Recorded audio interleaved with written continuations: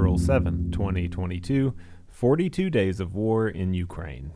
If you go to liveuamap.com, you will see a real-time map of Russian occupation in Ukraine. Today, April 7th, the map shows major Russian military presence and occupation in the south, southeast, and east of Ukraine, primarily in the Donbas, Crimea, and the port cities Kherson and Mariupol, and just on the outskirts of Mykolaiv and Zaporizhia. It is a large area, but compared to 2 weeks ago, it's a stark difference. In our coverage, we've watched and reported anxiously as the red occupied areas increased in size. Reports of Kiev being surrounded, Chernobyl workers being held hostage, the cities of Chernihiv, Sumy, and Kharkiv all facing relentless shelling grew every day. It is a relief to look at the live map today and see the hotspots nearly erased from the map. There are still reports of air raid sirens in Kharkiv, Cherkasska, and Kharkivska oblasts. A report of a 32-year-old man in the Holahiv village near Kiev killed by a car bomb, strikes on oil depots, reports of death and bombings from above by saboteurs, still a lot of reports of rape. The threat is still real, but hope, too, is real. Just yesterday, 15,000 refugees were relocated by Ukrainian railways.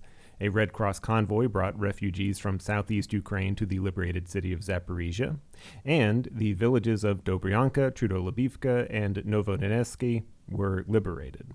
Good things are happening.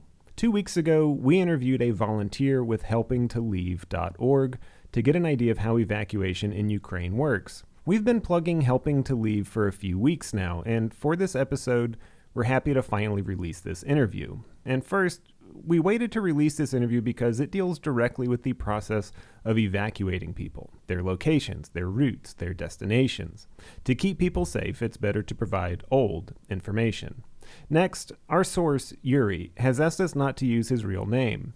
He is a supervisor for Helping to Leave. He works 20 hours a day, following the information coming into the organization, coordinating evacuation routes, and communicating directly with refugees, including providing financial assistance out of pocket, even meeting some in person to provide aid. Yury is Russian and still has family in Russia. If his identity is released, his family could be in direct danger.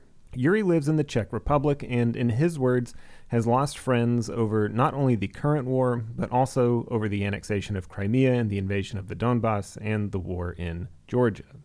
Yury is one of many Russian expats volunteering their services to Helping to Leave. Helping to Leave has over 300 volunteers who work 24/7 to keep information up to date, talking with people who are stuck in Ukraine, trying to keep them safe and evacuate them safely.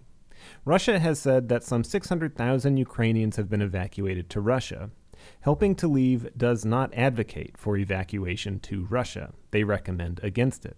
We feel this is an important point to make. These volunteers are dissidents. They are advocates for the safety of Ukrainian citizens, and that safety cannot be provided within Russia itself.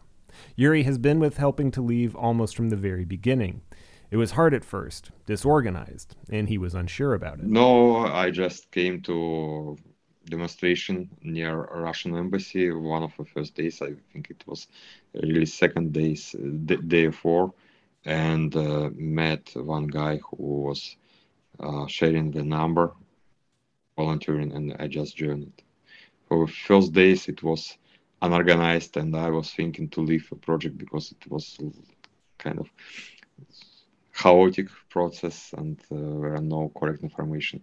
But I started next day, I guess, already in a call, just in conditions close to war conditions, and it happened. It helped, and I started to communicate on a daily basis. I asked Yury what changed, why he didn't quit, and how the group became more organized.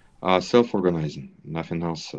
I just, and everyone got more experience, more sources of data we're collecting, and some small effort from everyone is a big movement for project. So here's how Helping to Leave works, how it's set up. Say you're in Ukraine. Maybe you live in a small village. Maybe you live in a suburb of a major city. Maybe you're in a major city. Wherever you are, if you have a phone, you can reach Helping to Leave. The organization uses the Telegram messaging app to communicate with Ukrainians. When you go to the Helping to Leave website, it directs you to the Telegram channel, where striking up a conversation with a help bot puts you in contact with a real person. It's not a bot at all. The real person starts asking you questions. They find out where you are. And then Yury gets to work. In general, he knows the routes to and from all major cities, but he isn't familiar with all of the villages. Yury uses online maps. LiveUAMap.com is a big one. And then they use other Telegram channels to fit the pieces together. Is there food nearby? Is there shelter? Is there someone with a car who can drive you to safety? Yury, the supervisor, is in communication with a fact checker who verifies all the information that comes in through the chats, and the bot helping you gives you the verified information.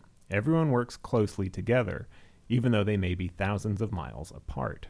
And in spite of that distance, there is a closeness. Yeah, we're almost not joking, yeah, but always in touch, and the feeling is it's a beautiful feeling when you're working with such a big team, and first day everyone is new, second day know half of people, next day everyone knew you, and you know almost everyone, and it's a beautiful feeling when you can get such amount of friends, really friends in few days. Yeah, some of them are leaving because we're getting tired or some personal reasons, but for now I can see that we are growing. In our interview, while we were discussing the live UA map, Yury made a comment about Odessa, which has not seen any direct shelling, unlike the hardest hit cities of Mariupol and Kharkiv. He said that it meant too much to Putin. Yes, I have refugees exactly from Odessa in my house, and I have friends that came from Odessa or still living there. Odessa is a symbolic place for Putin and Russians, so it's we're counting that it's a Russian city, and yeah, a lot of Russian speaking living there, and it's a beautiful city with lots of historical buildings, a lot of uh, nice, significant, I know, some meaningful things in Russian culture, movies, and I really believe that Putin cannot damage this city. It's really helping the city to, because they cannot damage it. And also, as a strategic point, that Odessa is available only from the seaside, and seaside is a small line of sand and big rocks between the sand and sea and Odessa. So it's really hard to put troops there or descend someone here, and they cannot do nothing to reach the city from sea. Just fire rockets, but they don't want to fire rockets and destroy some historical buildings, and trying to find a way from Nikolaev region, mostly by ground, but for now they cannot even pass from Nikolaev. A few days ago, April 3rd, it was reported that an oil refinery in Odessa had been destroyed by a rocket. This would be in an industrial zone, far away from the buildings Yury thinks won't be damaged.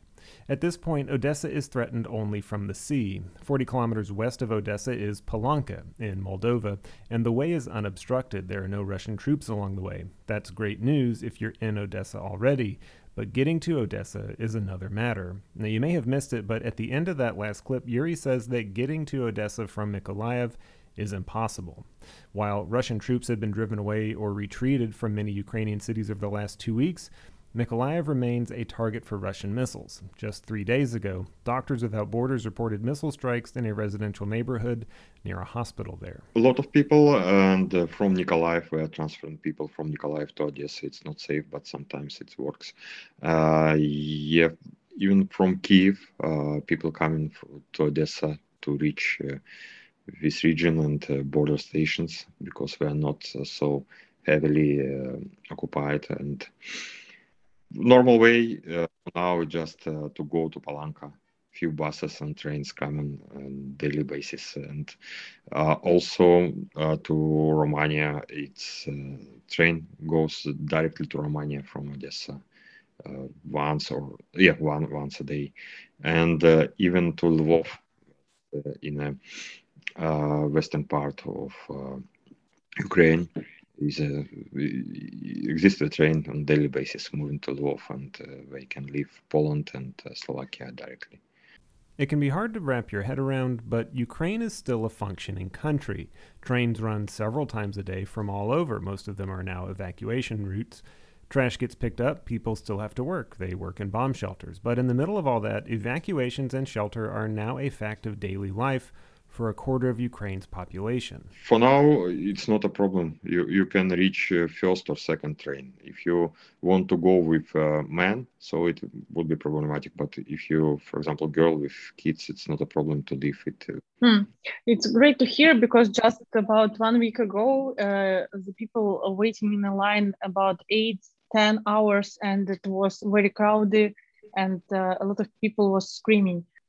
Yeah, I can guess that Ukrainian trains operator was adopted to this situation and put it some better or more trains on these lines on these directions. Daily basis, he's adding some additional trains in some heavy loaded regions like Dnipro. It was problematic to leave this city where you should wait. Dnipro, yeah. You was able to wait a few days to reach the train. It was 8 trains you can skip to sit on. Now it's much better, and it's it's still problem to leave the first train, but second usually it's okay. It's much better. Maybe these days, week ago, more people were going to west of Ukraine. The number of people living is less, and also, some experience they got, and they optimized maybe border stations and refugee camps on them. Now I know on Poland side is some problems to leave some refugee camps like. Rubeshov, it's really overloaded, and there are not such amount of trains and buses coming out from this city, and people are looking for a way how to leave it with personal transport and taxi. As you heard from our interpreter and fixer, the situation for evacuees is completely different. It is much better than just a week or two before our interview took place. Even as evacuating Ukraine becomes more efficient, with fewer people fleeing than in the beginning days of war, with better train accommodations, the cases Yury handles can still be quite complex, usually when children or the elderly are involved. Yeah, in my case, it was a really complex case about a week ago. It started, and the man with his mother, she's disabled, and yes, she was unable to move. She tried to leave country and moved through Poland by my recommendation, and met the problem that nobody was able to help him on the Poland side. Ambulance, what we called, just put him from border crossing station to about 1 kilometer on Poland side, and was waiting for a taxi. What I called him. Then we moved him by taxi to refugees camp, and next day from refugees camp to Krakow at night, and then they just, without any help on Krakow, it was really confusing me. They reached Prague just 3 days ago, and now it's okay, but the old lady was almost dying when she reached Prague. It was horrible.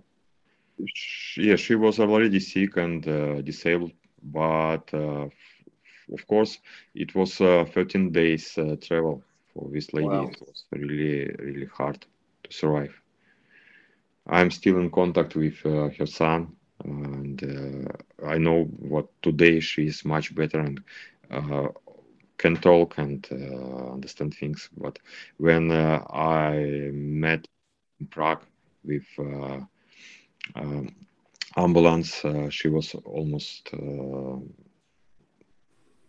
immovable, and she was unable even to open eyes, and uh, yeah, it was really hard to see it. So does you meet them in Prague? Yeah, yeah. So are they living right now with you, or? No, but yeah, her son just looking for job, and now today I helped him to pick up his clothes and stuff from one place and move to hotel not far from me. And yeah, on daily basis he is visiting his mother in ambulance hospital, and yeah, talking with me, and also already trying to help people, Ukrainian people in the same situation in Czech, because he already knows about what to do, where to come, what to ask.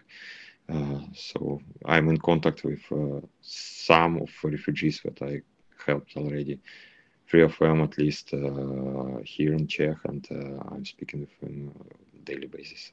Personal lives also are complicated. There is no such thing as a typical family, and it's the nuance of personal life that can lead to further complications. Most hardest cases are not finished yet. So, for example, I have one man who is living not far from Nikolaev in a hot region, and he has three kids, and he's not a real father for him. He was living with Very's mother, and Very's mother was died about a month ago. And I supporting him by money because three kids and we're in small village. We need money, but they really most hardest thing is to convince them that they have to leave this area because they don't.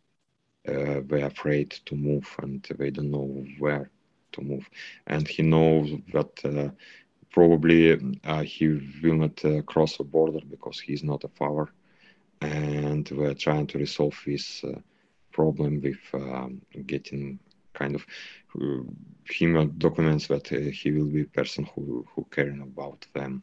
Nobody can care about them, and this case is still open, and I'm looking to way how to resolve it. Yeah, most of these cases is old people who were lived on the same territory in the same house for tens of years, maybe from whole life. So it's really hard to convince them to leave this house, and maybe they are afraid that this house will be never exist in future. I don't know. A lot of people have special cases like mother that cannot walk or even sit, and they need special transportation, and not able to go by train or bus. So these cases are most complex and taking a lot of time to resolve. In some instances, families face the hardest decisions of perhaps their entire lives. To save a child or children, families may decide to split up. A month ago, March 8th, a video surfaced of a boy walking alone at the Polish border.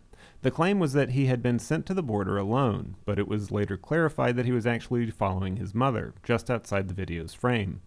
Unfortunately, there are real instances of children being evacuated on their own.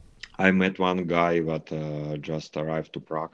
I was volunteering in translations in Prague in railway station, and one lady came to me and saw that a small guy about 8 or 9 years just arrived, and his mother is still in Ukraine, and she asked me what to do. I just uh, answered for the place about the place that she can come with his kid, and I don't know unfortunately what happened next, but yeah, it's not a common case, but sometimes it's happened. Yeah, mother decided to save kids. In some of the hardest hit areas, helping to leave has limited options for people trying to evacuate. If there are no green corridors, if there are no safe routes out of a city or village, the advice is to stay sheltered, to stay where they are, to not attempt to evacuate. Main problem is that's not any safe way outside from the city. For example, from Mariupol, first attempts was failing because they started to fire on a column of buses, and for now uh, it's not safe to stay there and to leave the city, and nobody can guarantee that tomorrow will be any way to leave the city. I guess what is the guidance that you can give people who are still in Mariupol? So just keep yourself in some safe place. Just try to get some resources like water and food, and wait for good news. If we will have this green corridor possibility to get them out, we will let them know. After a city has undergone severe attacks or is surrounded, it can be difficult to convince people that evacuation is even possible. In spite of the validity of the information helping to leave receives, the situation in a bombed city seems much different to the people still living there. When a green corridor opens, and if there have been reports of civilians being targeted while leaving, people will be hesitant to use the evacuation route. In war, green corridors are not permanent. They may close. Hesitating on an open route means people may miss their chance to escape. Yeah, at least from Kharkov, we evacuated one girl, had already 3 kids, and she was pregnant on the last few, maybe 2 months. And I know that a child was born already. I really didn't ask, was it on the Ukrainian side or somewhere else, but we were moving them to Poland. So it was really emotionally interesting case, and for now I know that everything is fine.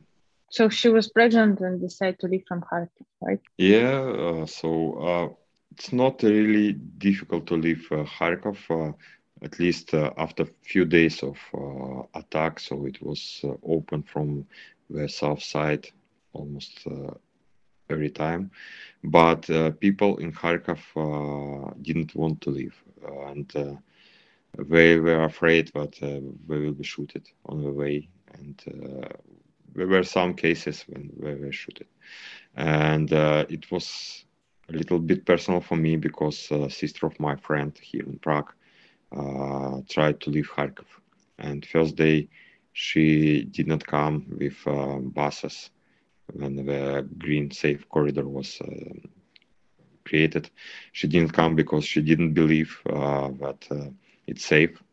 Second day, everyone wanted to reach this bus, and about 600 people tried to sit on buses that can handle about 1,000 people. And third day, she definitely decided to leave, but corridors were not open this day. I'm happy that the day after this day, they were able to leave Kharkov. So first days of occupation for a city, it's really hard to decide leave it because people cannot believe that they are in danger.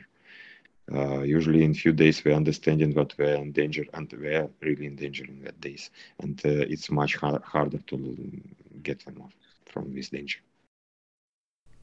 Finding an evacuation route, believe it or not, is kind of the easy part. Moving people from point A to point B to safety has complications. Telegram is the primary means of communication, usually the only form of communication, and keeping a phone charged becomes a primary concern for evacuees. Charging phones is the primary concern for thousands of people, so being able to actually do it is not guaranteed. And while free options for evacuation exist, there is also the likelihood that people will have to pay for transportation if they are not using a train or a bus, if they have to get a ride with someone else. The price for a car ride was, in the beginning days of war, 3,000 to 4,000 euros. The price has come down a lot, but the price to save one child is about 200 euros. Yeah, usually this trip takes, for example, from Dnipro to Lvov, it will take 1 up a few days. because we are changing cars and trains and in queues in traffic, and maybe our people will take them to and put to another train or bus. And in trains and buses, there are no way to charge your phone. It's a big problem that people go in with phone, and first hours it's completely discharged. And as I know, kids cannot ask for help, at least the same way as adults can. So we're just staying without a charged phone, without connection with parents. It's a problem. Even in trains, maybe now situation is better, but first evacuation trace was equipped by 3 chargers per train, and so it's impossible to charge phone. So I know that average price for drivers who drive some people from Ukraine, it's about 200 euros, right, for one person? For now, yes, but for example, first days of attack to Kharkov, it was priced to 3,000 euros each border. It was crazy. So now it's about 200 of euros. It's just to bring one child from Ukraine and move them to a safe place, right? Right, but almost always exists some freeway. If you are at least if you are in a big city already, so it's almost always exists some way to reach any Europe country for free, completely. As I mentioned earlier, helping to leave does not advocate for evacuation to Russia. Some people do make that decision to go to family, but this is rare. The real situation that people taken to Russia are being abducted and taken across the Russian border. There, people are searched, interrogated, and their passports are taken. They lose all contact with the outside world. Their phones are taken away. They are accused of being Ukrainian operators. They're also held in camps. Yeah, sometimes people deciding to go to Russia. It's not a kind of problem from my side. Maybe they have relatives there, and maybe they are feeling that it will be better. But in most cases, what I just saw in at least our organization, it was like, for example, bus or personal car is coming to Mariupol and just telling that we can evacuate you. And instead to move to Zaporozhye, for example, to Ukrainian side, they're going to Russian side, to Rostov. And yeah, people writing us that where are we going? We're going to Russia. So that they're literally just kidnapping people sometimes. Mm-hmm. Is it a common situation that people trying to leave to go to Russia by their willing? No, it happens sometimes, but it's kind of exception. So one thing that I know that they're taking from them their passes. It's really happened, but what happened next, I don't know. I know that some people from Russia, of course, helping refugees also. I don't know how many refugees now go into Russia or kidnapped or go by themselves, and how many of them getting help. Some of them definitely. So the Russians making kind of shows how they're helping refugees on Russian side, but the rest I'm not sure because there are no massive news about massive refugees. Not a lot of information about this. Yury left Russia about 15 years ago, around the time of the Russo-Georgian War, a point he says that Russia crossed all lines of how normal people think, when Russia sent troops beyond its borders and began killing its neighbors. Keep this in mind when the social media hot takes suggest this war isn't that bad, that Putin is justified, that Ukraine is full of Nazis or whatever they're saying. This same narrative has been used repeatedly, the same way the U.S. uses terrorism to justify foreign intervention. For Russians like Yury, it was a sign that the Russian government was devolving. He's lost friends over the past 15 years. When, for example, I left country permanently 1 year before Georgian conflict, and when the Georgian conflict happened, I already knew what something it will continue. So with our countries from ex-Union, it will continue. And when past happened, I was pretty sure that it was made by some particular reason, and now I know the reason. We just crossed the line, but after that,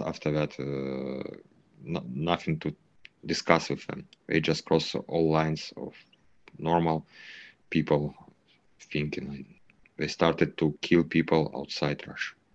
Yeah, I just curious. Have you ever bumped into a situation when you meet with very opposite opinion about all of this? That a lot of people was dying in 2014, and that we just trying to help. And how did you manage this communication? I'm trying to keep my emotions in some borders, because I really don't know what happened with them. With some of my friends that were visiting me in Prague just a few years ago, and we were walking, and they was normal people, so they was mindful, normal friends. And for now, I'm just trying to find some key how I can change their minds. So I'm not aggressively spamming them by real news, trying to understand what happened to them and how to get them in their minds, normal minds, because I cannot believe that they're really thinking about this situation as they're telling about it. Yeah, I'm lost several friends just because we were like, I mean, it's hard. Even because it's hard, because when you start to talk about this, you very fast move from discussion of the conflict to discussion of your personality, like very personal things. But it when you don't have arguments, it's just one option. Yeah. And also I identified that the main believers, it's the people who are not able to leave Russia. If they are not able to leave Russia, so I think it's like a self-protection. They wish to believe that Russia is not a killer, is not a murderer, and for this reason they switch to this. Yeah, I just can guess that one main reason that the truth is so hard for them that they just unable to believe. Yeah, first thing is propaganda. So it's when I'm visiting Russia, it was really impressive thing that from every corner is. They started from small things, just 10 years ago, from just coloring one small piece of white to black color, and now everything is black. They moving step by step, and unbelievable, but it's really effective job. People who live in this territory, pressure of propaganda, 10 of years, they can just. It's another world, another dimension. They have own truth, and it's impossible to just tell them that everything is different. So, as Putin said, that there are no border of Russia, so they just will continue, because I think he's crazy, or it's really impossible to believe the things that he's telling. Helping to Leave has helped evacuate 7,000 people from Ukraine since February 24th, the day Russia invaded. Each evacuee has been helped by a network of supervisors, operators, and specialists. They are volunteers who work 24/7 with a single goal: save as many lives as possible. Most of them have direct connections to both Ukraine and Russia, family and friends spread across the borders. Some relationships are strained, some are kept in secret. Yury doesn't tell his parents how he volunteers his time to keep them safe. He doesn't, in his words, spam his Russian friends with, quote, real news, but hopes to find another way to change their views on the war, if that's possible. He believes it is. Helping to Leave accepts donations, and they are looking for Russian and Ukrainian speakers to volunteer. helpingtoleave.org.